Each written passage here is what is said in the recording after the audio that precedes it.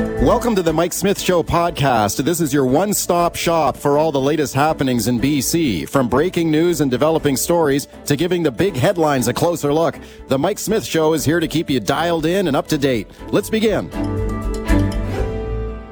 Good morning to you. This is Mike Smith. We've got a terrific Wednesday morning show for you today, including busy Highway 1 through the Fraser Valley. Should it be widened all the way to Chilliwack? Should electric vehicles have a special lane on the widened highway? That debate is raging in BC right now. Tell you all about it on the show today. Talk about the rental jungle out there. Rents going through the roof. Lots of people desperately trying to find a place they can afford to rent. $3,000 for a one-bedroom in Vancouver. $4,000 for a two-bedroom. Are you kidding me? Who can afford this? Also on the show today. Okay, how do we not talk about this story today? This is the insane raccoon attacks in Kitsilano. 2 people and their dogs attacked by a gang of vicious raccoons in the neighborhood. This is wild. Neighbors suspect someone was feeding the raccoons. And that's why they were behaving this way. What are they feeding them? Steroids? What is going on with these raccoons and kits here? Why would raccoons do a tag team attack on people like that? That is crazy. I'll tell you about that today. At first, though, we start with the Metro Vancouver housing crunch. Prices still unaffordable for many. What is the answer to this? Could it be densification, okay? Build up to 6 homes on a single-family lot. There's lots of talk about that in BC. Not a whole lot of action, though. I got Adil Danani standing by to discuss. First, have a listen to housing advocate Ian Cromwell here. Now, some people say, well, they don't like this density idea. What about Carmageddon? Do we have the infrastructure to densify in these neighborhoods? Here's what he has to say about it. Listen to this. I'm sure there are going to be some people who will only see the downsides to a denser and healthier city, but I think there are a lot of people who are going to welcome having more people when they walk down the street. Okay, so he says people will be happy with more people in these neighborhoods here. Lots of people say this is the answer. Densify. That's how we can make more affordable housing. Let's discuss now with my guest, Adil Danani from the Danani Group of Real Estate Advisors. Very pleased to welcome Adil back to the show. Adil, thank you for coming on today. My pleasure, Mike. Thanks for having me back. Okay, Adil, first of all, you've got your finger on the pulse of this every day. What is your analysis of this market right now in terms of like for people looking to buy a home in Metro Vancouver? What's it like out there right now? Yeah, it's certainly a challenging time. It's challenging both on like the ownership front and also tenants that are trying to find rentals. You know, we've seen 10 Bank of Canada rate increases in the last 18 months. It's put a lot of pressure on buyers who are trying to get into the ownership market. They're often getting priced out of the market. And interestingly enough, and surprisingly, those rate increases haven't really had that much of a negative impact on the real estate market. And, you know, we were expecting, there's always that inverse relationship between interest rates and prices, right? Historically, when interest rates rise, especially so dramatically in such a short time period, we would expect prices to come down more significantly. I mean, in most areas, we saw prices correct between 10 and 15%. And in those neighborhoods, like, you know, the COVID market, those areas and neighborhoods that went disproportionately higher, like the suburbs, went disproportionately lower. But then we saw the spring market that came into effect, which really pushed prices a little bit higher again. So it's a very interesting time to be a homeowner and to try to be getting into the market. Also an incredibly challenging time to be a renter with, you know, one bedrooms in the city of Vancouver, you know, breaching $3,000 a month. Yeah.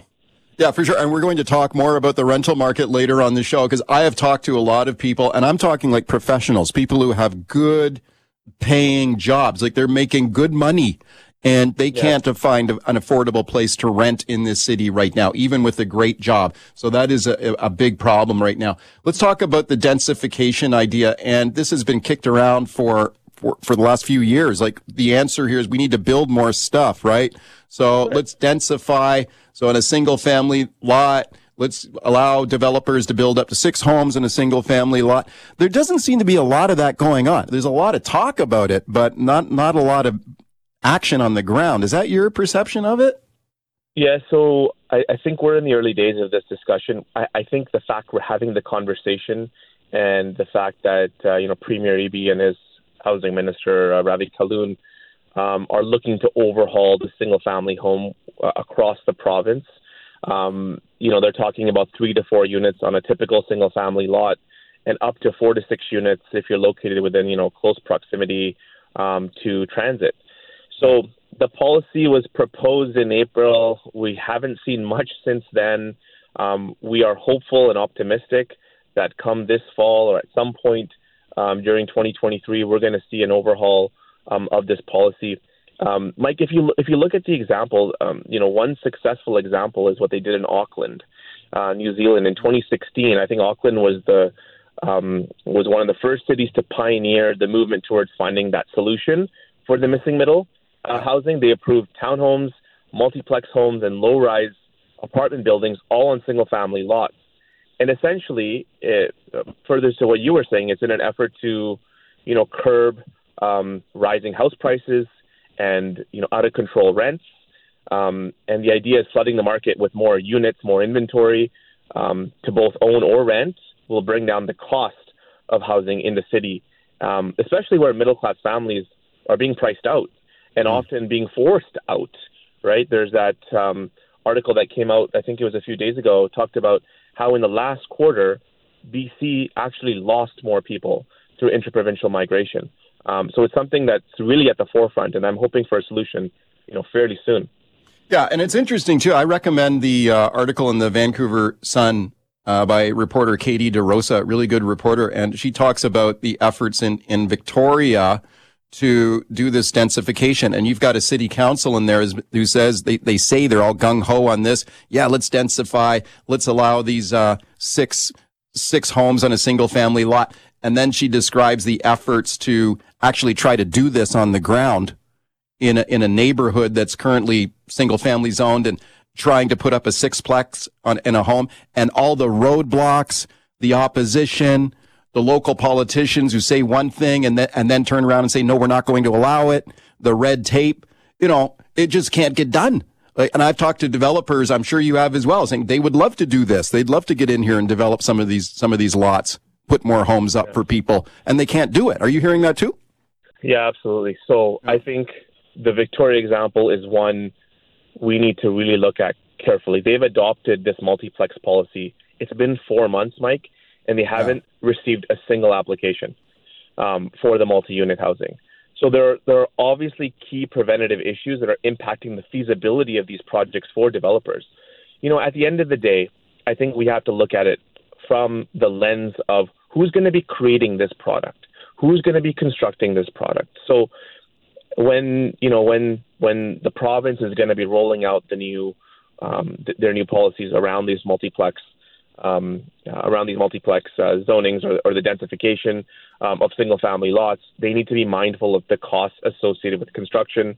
In Victoria, there seems to be a requirement, like a 6-meter setback from the front of the property line that's really putting more focus on the frontscape versus the backyards, which is what more families want, and also the exterior aesthetic of the structure, which is really impacting people's ability. I'll give you an example. So there's a 6-meter setback in Victoria. Toronto, which recently approved their multiplex policy, has a 1.5-meter setback, allowing for a much more functional layout and a much more efficient use of that land space.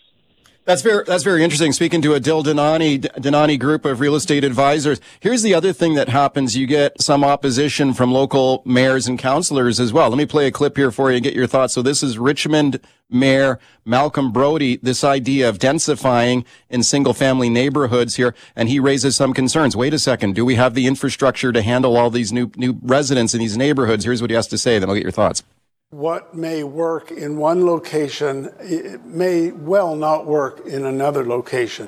What about the other services that are involved? Police, fires, schools, the hospitals. We're going to have cars. Where are they going to park? Yeah, where are they going to park? All right. And I've heard this as well. There's Carmageddon, that if you allow this densification, you want to have anywhere to park your vehicle. Adil, is that a legit concern? Absolutely. I think there's going to within this policy, there's going to have to be municipal levers to control, the rollout of the program, right? It makes sense, Mike, to have more density around transit. And obviously there's been focus on high density and medium density. This is more the missing middle product that we're so, deeply in need of. But I think the municipal councils will have to have some sort of lever in terms of dictating where this product gets developed. And I also think we need to accept the notion that there's going to be tension with this rollout, and people have different perspectives about change, and it's often uncomfortable and difficult for local folks. Last time I was on the show, we talked about the NIMBYism that's taking place, right? But I think change is coming, and we're going to have to adapt to the change. I think it's the only way we come up with a solution to the housing crisis that we're currently in. Adil, it's always great to get your analysis. Thank you for coming on today. Thank you, Mike. Pleasure being on the show. All right, here we go now with busy Highway 1 through the Fraser Valley. Should it be widened all the way to Chilliwack? Electric vehicles, should they have a special lane on the widened highway? There's a debate about that in BC right now. When you take a look at that highway, of course, it's super busy, often congested. And when we're talking about widening it all the way to Chilliwack, local mayors, councillors, and business leaders in the Fraser Valley saying, look, we need this highway widened all the way out to Chilliwack. Right now, they're talking about widening it as far as Abbotsford. They want it to go all the way to Chilliwack with that widened highway. Local mayors saying that the highway is regularly clogged, congested. This is a critical connector for truck traffic in BC to keep goods moving through our province. Let's discuss now with my guest, Grant Gottgetru. Grant is a former traffic police officer. He is now a forensic consultant on traffic violations, forensictrafficpro.com. Grant, thank you for coming on. As always, thanks for having me, Mike. You bet. Thank you, Grant. So do you drive that highway much? Did you ever police any sections of that highway during your police career? When I was at URSU, we did that stretch of the highway when our office moved from New West to Langley. But yeah, I think like most people that live I used to live in the Lower Mainland, but like most people that live there, you have no choice but to travel the highway if you want to go east. And you probably notice it's been getting steadily worse over the last few decades. Yeah. I know there's the term that's used sometimes is they talk about urban sprawl. People are moving east. Well, believe you me, that's not by choice. That's because of cost. When I was a kid, going to the Abbotsford Air Show seemed to be like I need a passport because the thought of driving from Port Moody to Abbotsford seemed outrageous. But now driving from the Lower Mainland to Abbotsford is nothing because most people are moving east, obviously for the cost. And with that increase of population to the Fraser Valley comes increased traffic. And obviously Highway 1 being 2 lanes each way can't handle the increase in traffic. Yeah. Yeah, that's a good summary there for sure. And especially you take a look at Chilliwack, the last federal census had Chilliwack was the second fastest growing city in British Columbia. So yeah, there are a lot of people moving out there for sure. And it's a critical commuter route. It's a critical route for truck traffic. So I think, obviously there's a great case there to widen the highway as fast as possible and get those shovels in the ground out to Chilliwack as well. Now, Grant, let me ask you about the issue of the HOV lanes, because right now, the plan for widening the highway to Abbotsford includes, of course, HOV lane, okay, and continuing with the special EV access. So if you have an electric vehicle and you get an EV sticker on the back of your vehicle, you can go into the HOV lane even if you're just a single person in the vehicle, so driver only. What do you think of that? What do you think of HOV lanes and the access for EVs in the HOV lanes? Well, the intent of the HOV lane when it first came out was, what's the definition of HOV? High occupancy vehicle, right? Right. The whole intent was to encourage people to carpool, to decrease the amount of cars on the road, to decrease that rush hour congestion. But of course, in typical government fashion, they can't legislate wording properly. So all you have to travel in the HOV lane is another person in the vehicle. Well, the amount of times that I pulled someone over in the HOV lane that had a toddler in the back, well, that toddler can't drive. So that's not decreasing the amount of cars on the road. In order for the intent of the HOV lane to be proper, it should be worded that at least one other person in the vehicle must possess a valid driver's license. That way, the whole purpose of the HOV lane becomes valid, because right now it's just a joke, and it's not decreasing anything. And giving electric vehicles a free ride in the HOV lane again defeats the intent of the high occupancy vehicle lane. There has to be more than one person, and in my opinion, at least one person in that vehicle other than the driver needs to have a valid driver's license. Okay, that's an interesting take on it. And so when you cited that example there, if you pull someone over and the additional passenger in the vehicle is like a toddler in a baby seat in the back, that counts though, right? Like if it's two human beings in the vehicle, you can get into the HOV lane legally, right? Even if it is just a little kid in the back though, right?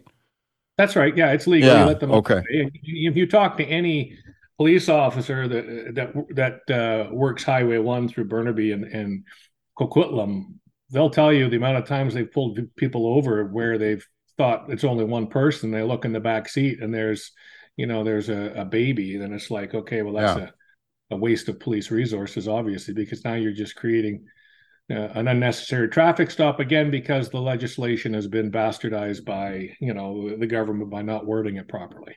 Have you ever busted someone for driving in the HOV lane just with a single driver, no one else in the vehicle, or a mannequin in the passenger seat? I've seen that happen too. I've seen the mannequin. The only mannequins I ever dealt with were upper management. Anyways, so yes, I pulled. There's a confusion that people have.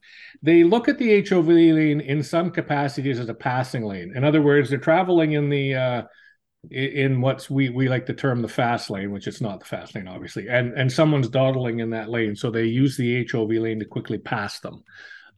That's obviously illegal. You can't be in. But there are a lot of people who just take the chance, because quite frankly, there's the chances of you getting stopped in the HOV lane, probably compared to the amount of times you actually use the HOV lane, is very small. And quite frankly, no one wants to sit in rush hour traffic, so they take the gamble. Anyone who travels on Highway 1 through Burnaby and Coquitlam, and even into Surrey, can probably count as many times as they see people in the HOV lane by themselves. Yeah. Yeah.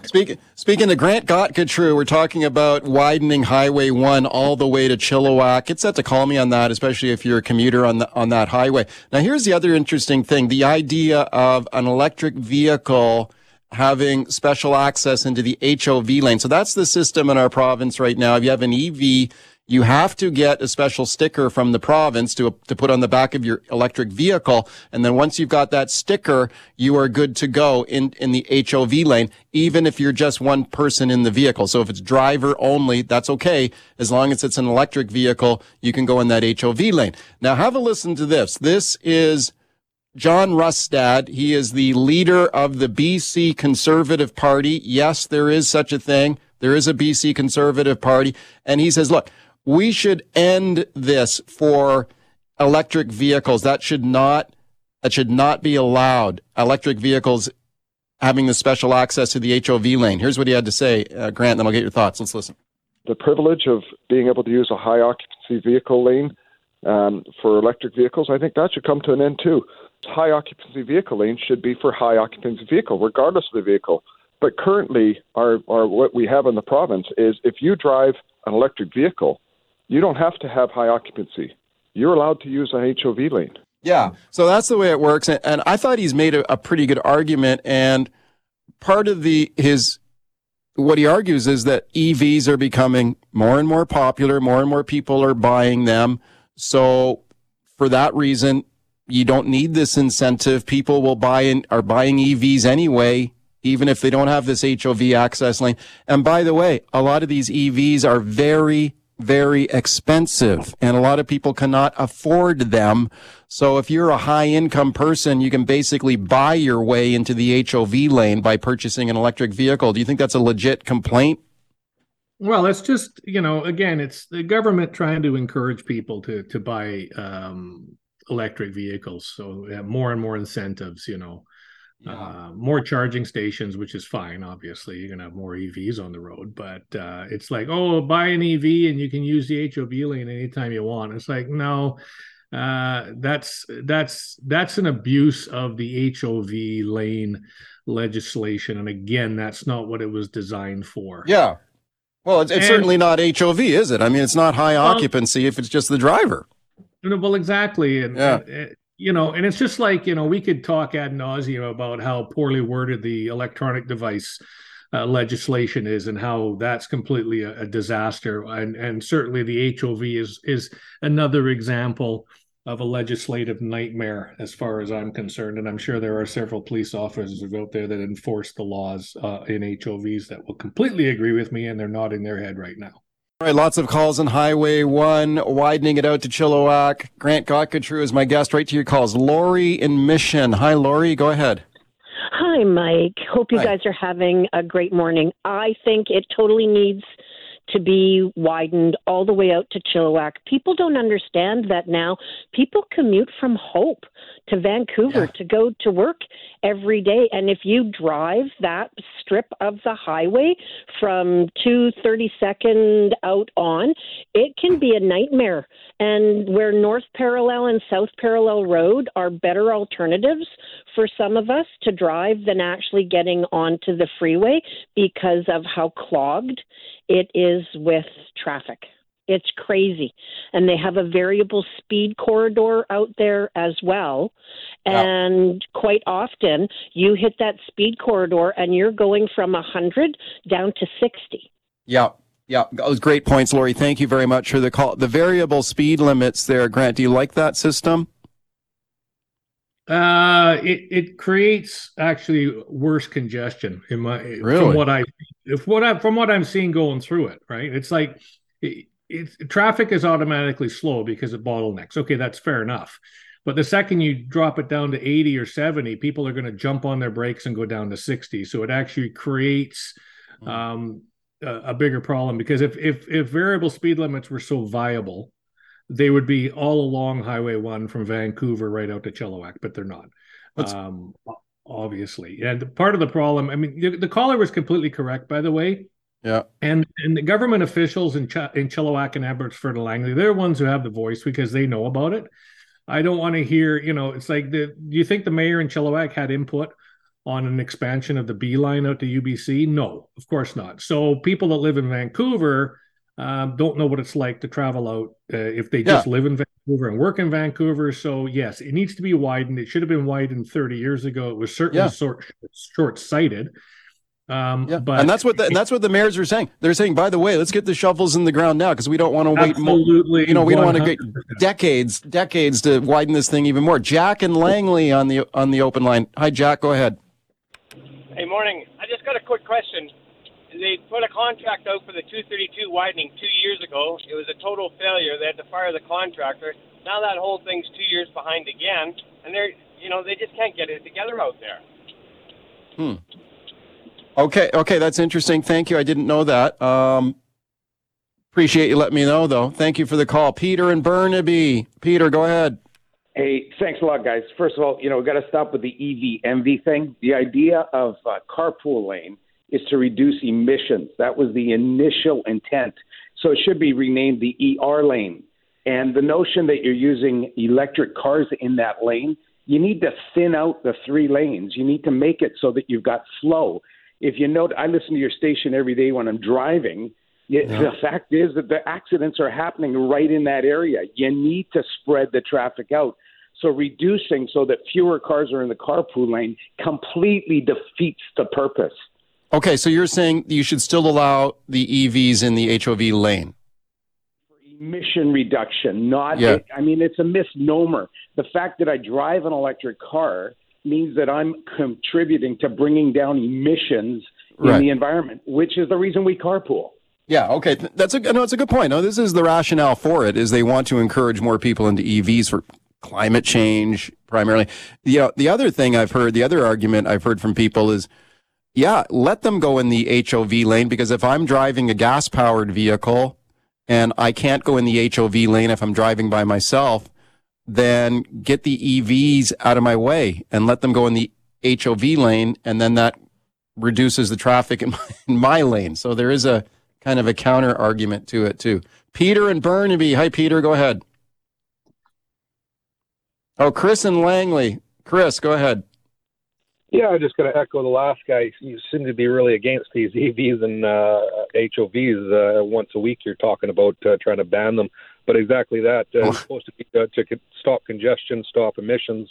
And with the hottest records on record-breaking temperatures being broken every month, with the fires we have, should we not incentivize cleaner emissions? Yeah, no, I think you sum up the argument for it. What do you say to him, Grant? High occupancy vehicle means high occupancy, which means more than one person in the vehicle. So it's not the intent of HOV to put single vehicles in there, except for motorcycles. Motorcycles are different because, they're exempted all over North America in HOV lanes. I'm not going to get into talking about climate debate and everything else like that. But if we go with the original intent of HOV, part of the problem out in the valley as well, and I think most of your callers will agree with this, from Langley to Chilliwack, is there's a lot of commercial vehicles that decide that they want to plunk themselves in the left lane. And that creates quite a significant bottleneck as well when they're side by side another commercial vehicle. I think at some point the government will have to look at the same rules they have out in the Coquihalla, where stay out of the left lane for commercial vehicles. No reason for them to be in it unless there's a traffic hazard or it's go down to one lane, because they contribute. I've traveled so many times. They contribute to so many of the bottlenecks out in the valley, Fraser Valley, because they're in the left lane. They got no business being there. Period. Grant, thank you for your time today. My pleasure as always, Mike. Let's do an update now on a story we brought to you yesterday, and it was that pit bull attack near Victoria. Now, this happened on Sunday. A pit bull got out of a backyard, attacked some dogs in a park. Now, we've seen some earlier pit bull attacks too, controversial breed of dog. And boy, we had a big reaction on the show yesterday to our discussion around whether pit bulls should be banned in British Columbia. Some other jurisdictions have banned them. Got Rebecca Breder standing by to discuss. First, let's have a listen to this report here. This is Check TV and their reporter Jordan Cunningham. Saanich PD responded to Reynolds Park to a report of a pit bull attacking another dog. Now, witnesses tell Check News the dog escaped from a yard that borders the park and attacked a group of 3 dogs that were on leash with their owner. Now, bystanders did manage to pry the pit bull off, but not before one of the leashed dogs suffered serious and life-threatening injuries. One of the witnesses tells Check News the dog was rushed to Central Vet Clinic with serious wounds to its neck and legs. Okay, so at least one dog there seriously injured by that pit bull near Victoria and Saanich there near Victoria. That happened on Sunday. Now, we discussed this on the show yesterday, and we had a ton of listener feedback on this segment yesterday. I spoke to Bill Thielman. He is an advocate for responsible dog ownership. He's a former Vancouver City Council candidate. He supports a pit bull breed ban. Here's what he had to say to me yesterday. Have a listen. They've been bred and trained for centuries to be pit dogs, like pit fights from the early days of England and elsewhere. And so the whole genetic structure of this dog is meant for fighting and for killing. Okay, let's get the other side of it now with my guest, Rebecca Breder. Rebecca is an animal rights lawyer. I'm very pleased to welcome her back. Hi, Rebecca. Thanks for coming on today. Good morning. Thanks for the invite. Yeah, I appreciate it a lot. And I know you disagree with Bill, right? You don't believe there should be a ban? Absolutely not. So there's so much misinformation out there. And my job as a lawyer is to look at facts, to look at objective facts, not to look at only what some advocacy groups are putting together in order to further their own agenda. I was looking at this report that you were talking about, and one of the major problems with quote unquote pit bull attack reports is that people often, including animal control officers, police officers, and those in the know, confuse pit bulls with other dogs. Pit bulls look a lot like other dogs, like boxers, American bulldogs, Prussia Canarios, bull terriers. I mean, the list goes on. And so if you look at how it was actually reported, it says how the police were given the information by people who were there reporting a pit bull attack. The number of times that, just in my own practice, where I get people who say that, oh, a pit bull attacked that dog. Well, when it actually comes down to it, you really only know if it was a pit bull when you look at the details of the investigation and to make sure that the person who's actually investigating had a look at the dog. And even at that, the only way, pit bull by definition is a mixed breed dog. And so the only way to even know if it was a pit bull is to do DNA evidence. But that aside, pit bulls, what Bill was saying yesterday about how pit bulls have been bred to fight, that is so wrong. Pit bulls actually started out as a breed to be a nanny dog in the UK. They were bred to be family dogs. And yes, it's not to say that some a-holes out there haven't been breeding them to fight, but there are also many other dogs breeds of dogs that have been used to fight as well. Now, what is so important for people to understand is that we have to look at the science. We have to look at objective data. And the data that Bill and other anti-pit bull advocates, where they get most of their data from, is from this website called dogsbite.org. That's put together by a mother whose daughter or child was attacked by what they said was a pit bull. And then they peruse the internet for media reports that report pit bull attacks. It's not based on science and it's not based on peer-reviewed literature. The information that I have in people who are anti-pit bull bans, we base our information on peer-reviewed science. What that means is that these are scientists and biologists who are not only respected, but who are knowledgeable in the fields of biology. There are a bunch of reports out there, peer-reviewed reports, I may add. The most recent one came out last year in 2022, where they studied about 18,000 different breeds of dogs. And what that study found, and it was published in the Nature magazine, was that the breed is not predictive of behavior at all. And part of that is because there's a lot of variation within a dog breed. There are a lot of variations between different types of breeds.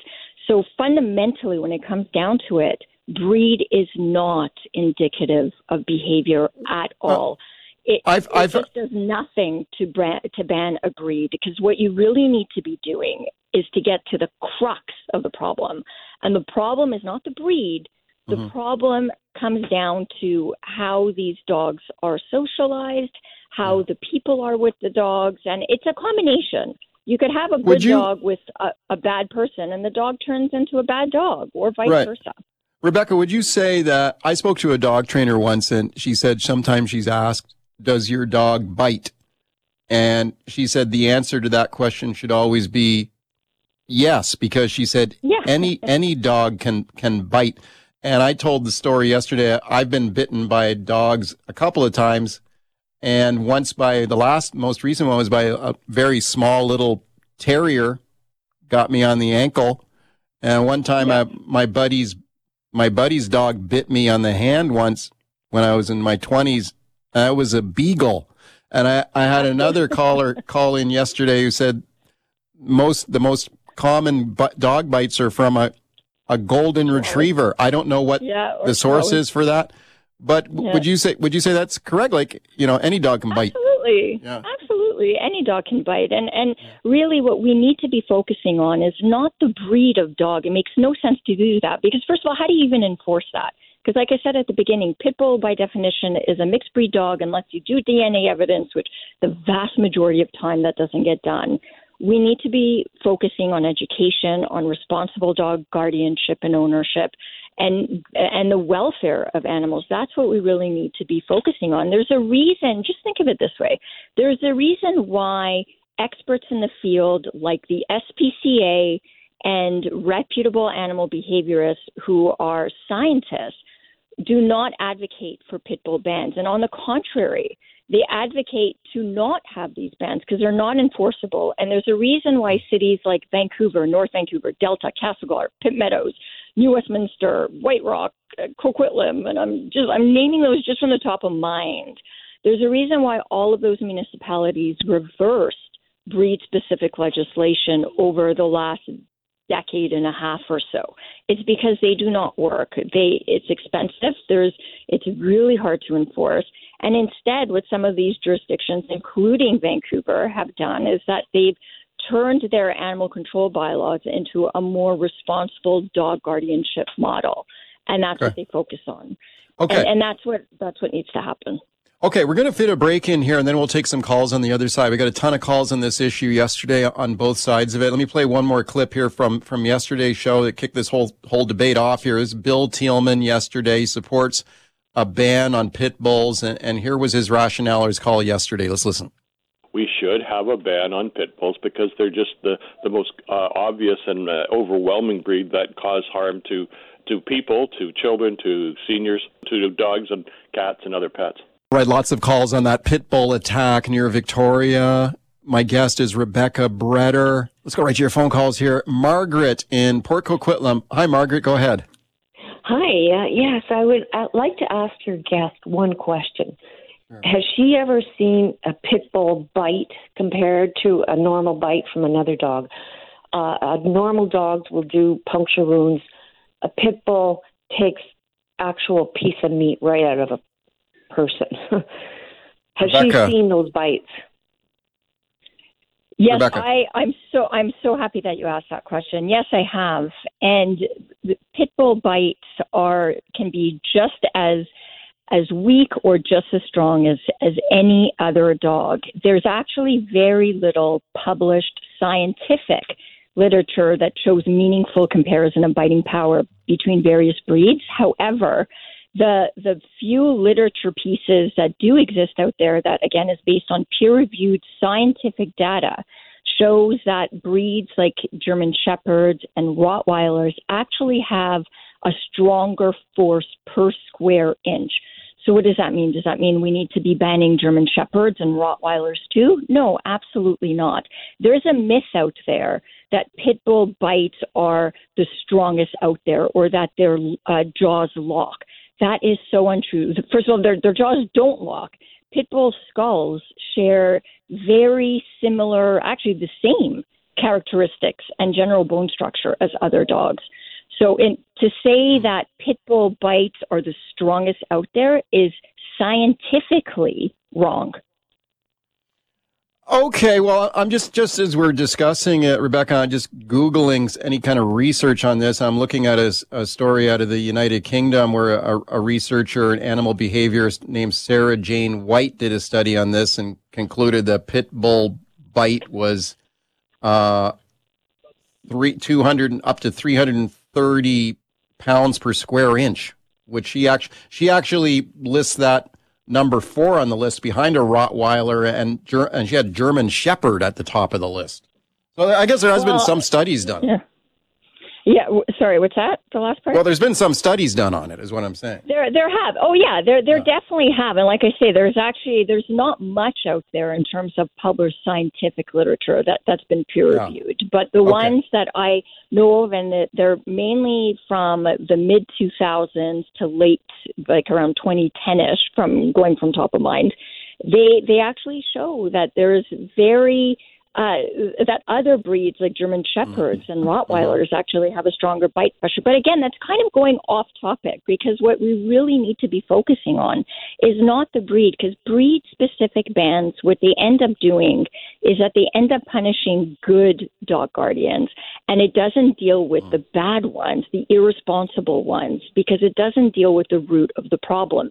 The people who have dogs like pit bulls who want to have a strong dog and have this image that they're trying to go for and treat their dogs poorly, if you ban pit bulls, those types of people are just going to turn to other dogs like Presa Canarios or other strong breeds and do the same thing to them. And it's a vicious circle. And that's why, and I'm glad to see that smart cities are becoming more progressive and taking the necessary steps to work towards a responsible dog guardianship model, like I said, which again includes education and legislation that targets known risk factors and behavior.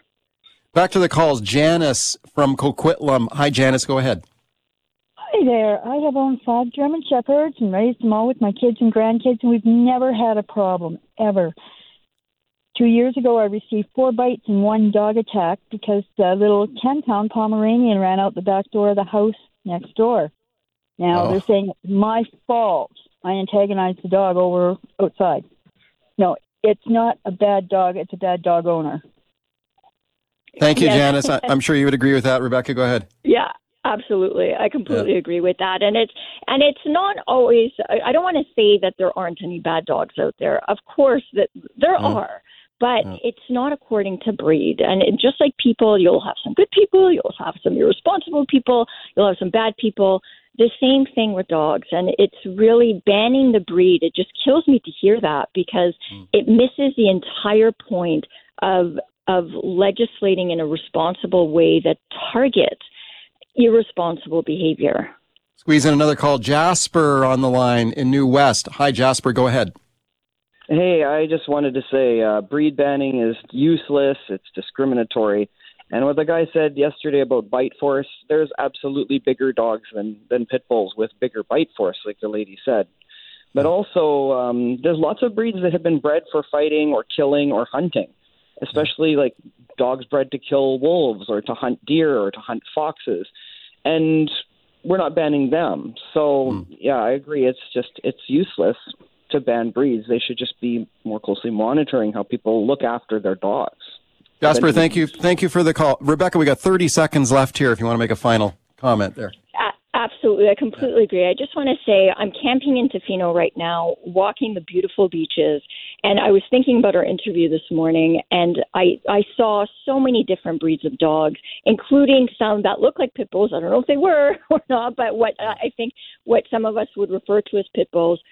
No problems at all. You have labs, you have pit bulls, you have chihuahuas. Any dog, a breed of dog could be good or bad. Rebecca, thank you for coming on today. Thanks for having me.